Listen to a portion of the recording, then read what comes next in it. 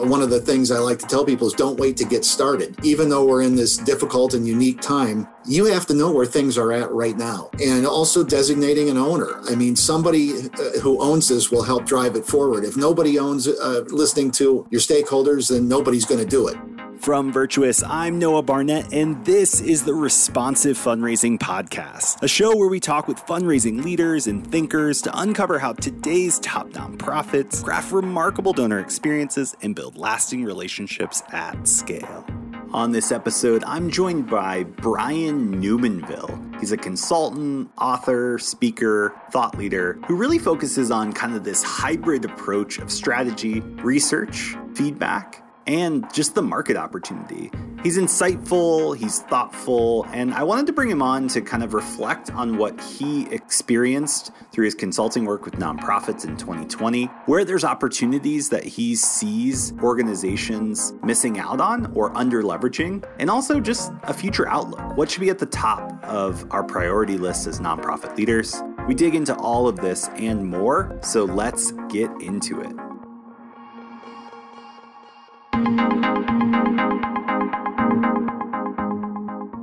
Brian, you've shared in the past that you have a very interesting path to your work today with nonprofits.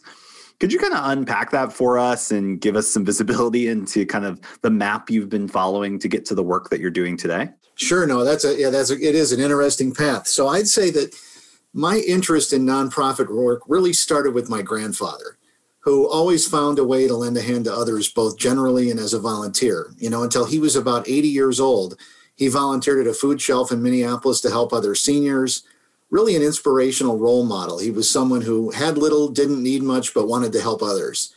And so that kind of led me to, in general, kind of see that role model of how, what does this look like to help other people? More formally, after college, I spent about 20 years, not quite, but nearly 20 years at a Fortune 500 food company, where for many years I led marketing research and public relations, and then the corporate foundation, where we partnered with dozens of nonprofits from a funding perspective. So what was great about that role was really getting to know a wide range of nonprofits in hunger and shelter, in literacy, and in the health space in the Twin Cities and beyond in some parts of the U.S.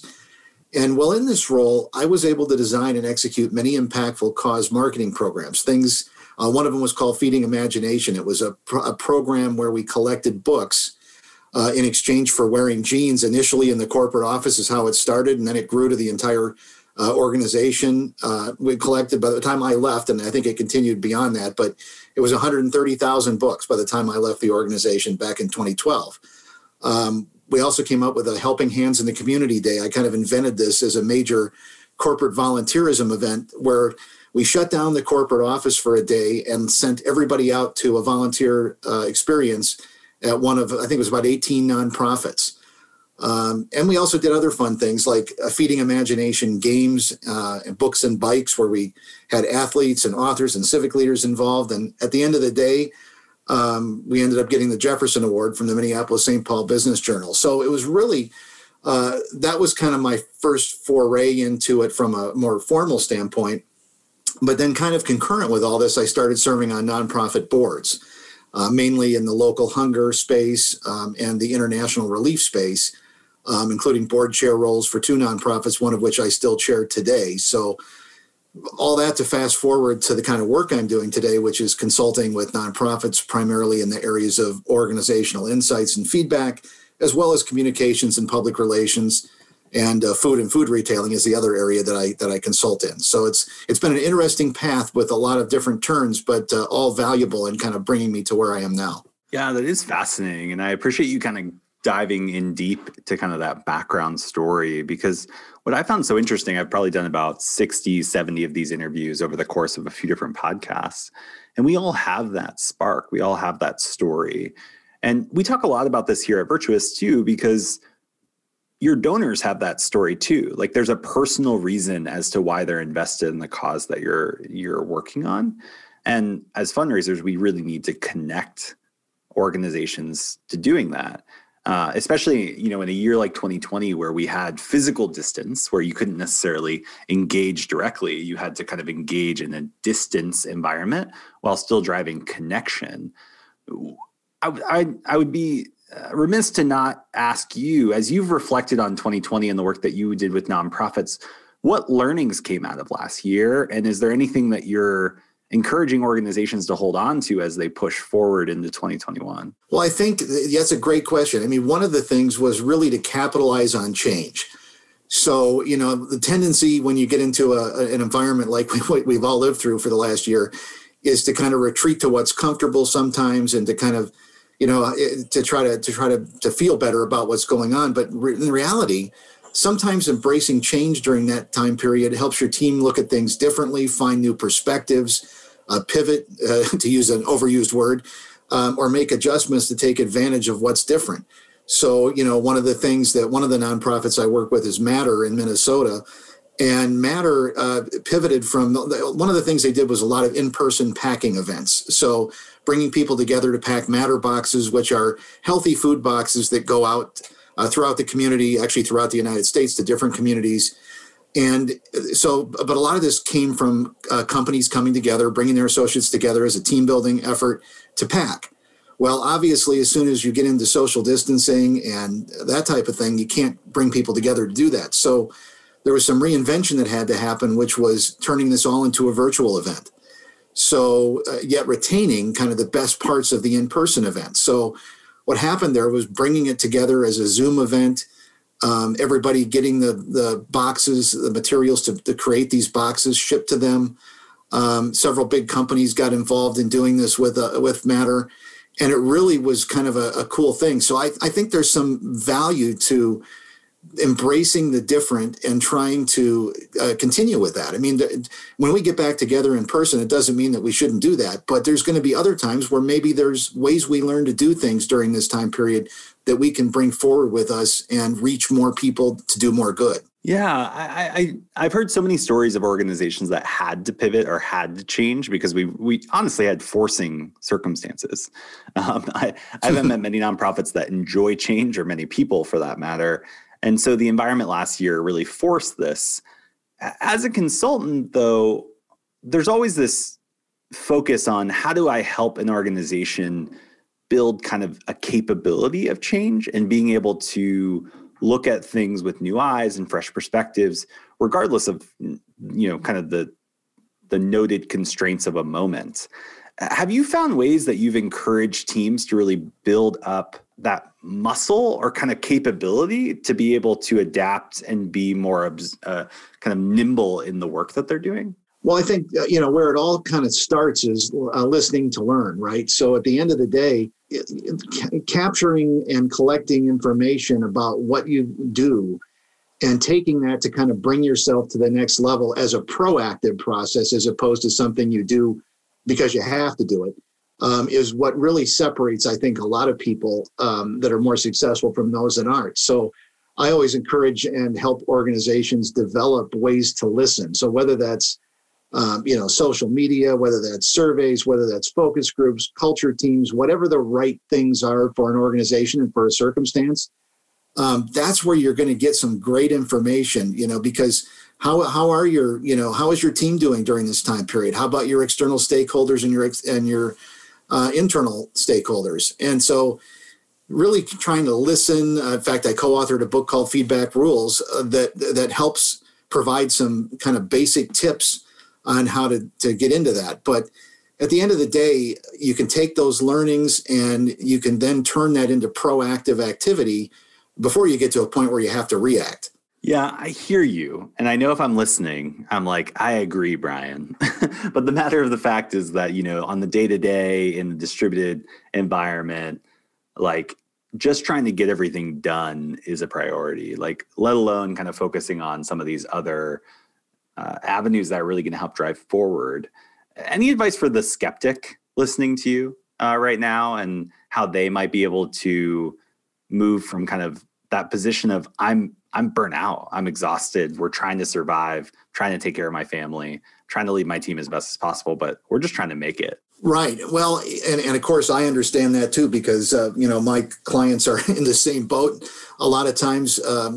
And so, yeah, I mean, it's a challenge. You have to kind of set aside the time to be proactive. And at the same time, you're trying to get the day-to-day done. You're trying to connect with donors. You're trying to connect with partners. You're trying to, to fulfill your mission. But I think that the successful organizations that are out there are thinking ahead of that, realizing and, setting aside that time, even when there isn't that time to set aside, to plan and prepare for the future. So, and once you get that into the rhythm of the organization, I think that becomes a lot easier. One of the things I like to tell people is don't wait to get started. Even though we're in this difficult and unique time, you have to know where things are at right now. And also designating an owner. I mean, somebody who owns this will help drive it forward. If nobody owns listening to your stakeholders, then nobody's going to do it. So having those kinds of things in place and, realizing it doesn't always have to be difficult. I mean, there's a number of channels that I'll call them that you can listen in. For example, you can use social media. Now you have to be careful because social media is not necessarily representative of everybody that you want to listen to, but it's one way to get quick and valuable feedback. Then there's the more formal stuff like surveys and other tools, culture teams and things to listen. But yeah, I think that the key is act today. Don't think it has to be complicated or difficult, but do something and have someone own it is the first place to start. Yeah, it's ironic that you brought up ownership. I was on a call this morning with about 60, fundraising leaders around the country, and we asked the question, who owns change at your nonprofit? And Brian, you wouldn't be surprised by this, but the answers were completely polarized. It was either everyone or nobody. And I was like, well, neither of those is great, right? Like that's not the answer. And I think it's a real challenge, and I think it takes courageous leadership right now. And I think that really is the differentiator. So, I'm talking to nonprofit leaders and saying, what is the most crucial thing for 2021? It's how do I be a courageous leader? How do I ensure that, as you used, the rhythms of our teams, the rhythms of my organizations are designed in a way to absorb shock, because I'm sure there's new and uncertain things behind, the next corner, but also being able to be purposeful in the steps that you do take forward in every single month. I know that's something I even do here on my team is how do we make sure that we're aligned up front, but then quickly get out of the basement, as I've heard one consultant call it, and just get into the field and be able to start listening, connecting with customers, trying different things, testing it out, but then coming back and having a cycle where it's like, okay, let's now reflect, let's replan, let's go back out to the market. And so I think you're absolutely right about that ownership, but then also embedding it into your rhythms. Are there other things you think, outside of this conversation around ownership and being really capitalizing on change?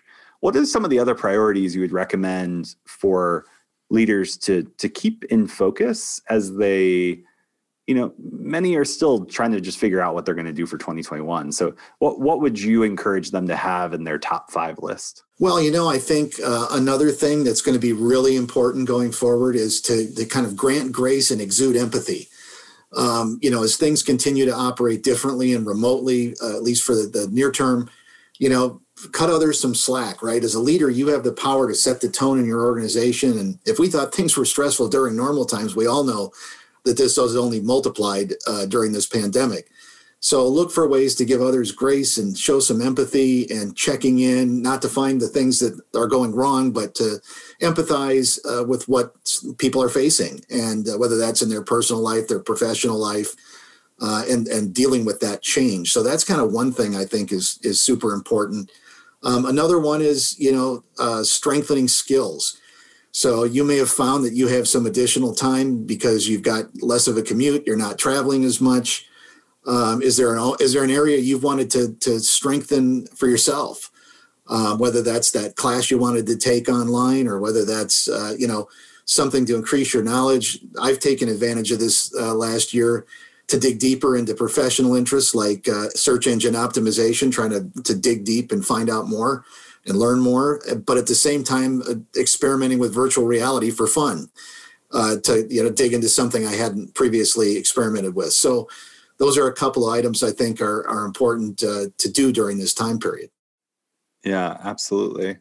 As you look out kind of on the horizon, though, I know one thing that a lot of people are asking us here at Virtuous, and we're always trying to curate resources and kind of just different perspectives on this, is kind of where the future of fundraising is going.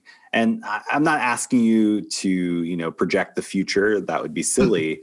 But I'm curious where you're seeing trending lines or, even within the data of your organizations that you serve, are they seeing increases and decreases in different areas? What are you observing? I can't say that. Observing, rather than trying to predict the future. But what are you seeing in the market, and what does the future look like? Well, there are a few things that I think are definitely things to focus on, right? I think social relevance. With all of the things that have happened this year with the social unrest, the fires in the West Coast, there's a desire for more social relevance in fundraising and by people donating. So I think that they're looking for how is an organization really addressing those social issues. Do you have an example of that before you move on, Brian? I'm just curious what that might look like for an organization, or if you have an example where an organization's kind of stepped up their social relevance in the last year. Well, I think there's a lot of corporations, like in the Twin Cities, for instance, we had this whole situation with George Floyd. I think there's a lot of organizations, both from the people who are asking for grant proposals on different elements of how you're going to serve those communities. I think that's one side of it. I think there's a lot of companies that have also stepped up and just decided that they're going to do more with those things. So I kind of see those two, both the funders and the grantors, that's kind of streaming together. I don't know that I have a specific example I can give you, but I think I see that as a general trend with a lot of different organizations. So I think that that's going to be something that's going to be more important and have more relevance as we move through this year. As well as with the change in administration. So I think there's a kind of a tie-in with all those things. So that's one example I would give there. I think the other is another good example is sustainability, environmental sustainability, organizational sustainability, corporate social responsibility, to use a buzzword a little bit from the past almost now. That's been building for years. When I was at the company I used to work at that I talked about earlier in my background, we were on the front end of that back then. We were kind of, it was how do we get all of our employees engaged and rowing the same way for interesting things that make a difference. And it feels like this last year we kind of reached a real tipping point. There's a greater interest in and expectation of organizations and leaders to embrace both social causes as well as meaningful efforts on sustainability in a number of ways. Yeah, and I would agree. I definitely think those 2 points are something that are coming to the forefront more and more. I think the other thing that's been interesting is seeing this pivot over the last year from digital fundraising being a program of an organization's fundraising strategy or fundraising mix to now being kind of a central tenet of the entire fundraising strategy. I don't know if you've observed this as well, but we've seen this a lot where organizations previously, they had this strategy that sat over here and they did digital, they did social, maybe email, whatever it was. But then that was just a piece of the program, where now we're seeing a lot more organizations say, no, actually digital and kind of this channel focused approach is not what we need to do. We need to do this more on, hey, we're going to engage our donors across multiple channels. And that's the central tone of the strategy, rather than treating it as kind of a channel specific strategy. Have you seen organizations that you work with kind of adopt more of this multi-channel approach versus kind of a isolated channel approach to their fundraising, and any impact or kind of commentary that you would add to that? Well, yeah, it's an interesting thing because I think that's right. It's just like in the supermarket business. Before, everybody had you shop in the store or you shop online, and those were two entirely different things. But as we all know, this last year, a lot more people are doing both.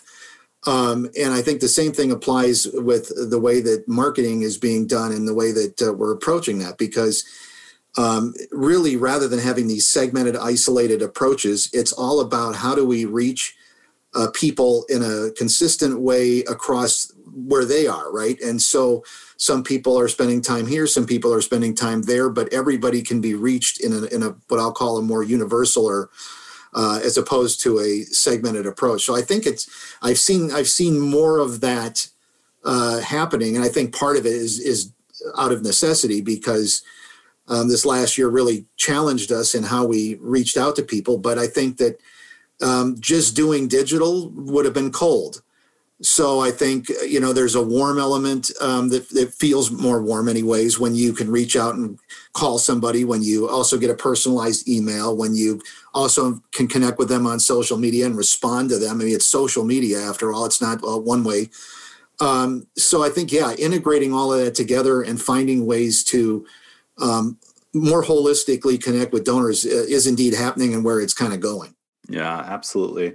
Well, Brian, this has been super helpful. We kind of condensed tons of feedback into kind of one session. But as people are walking away from this conversation, what are kind of the 2 or 3 things that you would encourage them to keep focused on, and maybe a practical application of that they can pull through in their next week? Well, I would say, just kind of circling back around to the listening, because I think it kind of all starts with that again. Don't wait to get started, that you can learn something today. You probably already have a way to do that. So you don't have to reinvent the wheel. You don't have to come up with a new way to do it, but look at what how you're collecting information today, what kind of information you already have and what channels you're using. And, start simple, move quick, and make sure to reflect on all those things that you're doing so that you can clearly make change and do the good work that your organization is doing. Indeed. Well, thank you so much for kind of that concise summary and just providing, your insights from kind of what you're seeing in the market, and grateful for sharing your story. Absolutely. It was a pleasure to be here, Noah.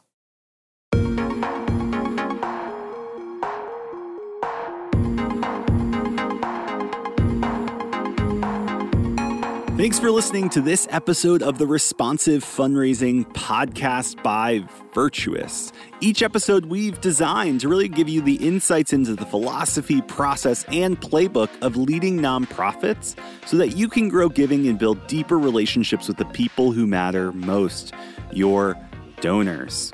And if you want to dig further into responsive fundraising, we've actually put together an exclusive content pack just for listeners of this podcast. If you go to virtuouscrm.com/podcast, that's virtuouscrm.com/podcast, you can download a content kit that includes the Responsive Fundraising Blueprint, which outlines all of the strategies that are involved in implementing responsive fundraising. You'll also get the Responsive Fundraising Playbook, which includes 20 plus plays, which are basically strategies that you can implement today at your nonprofit to become more responsive and ultimately raise retention and increase giving. We'll also throw in a bunch of other resources and content that is going to be helpful for you as you think about how you're applying responsive fundraising at your nonprofit. And it's completely free. You can grab that at virtuouscrm.com/podcast.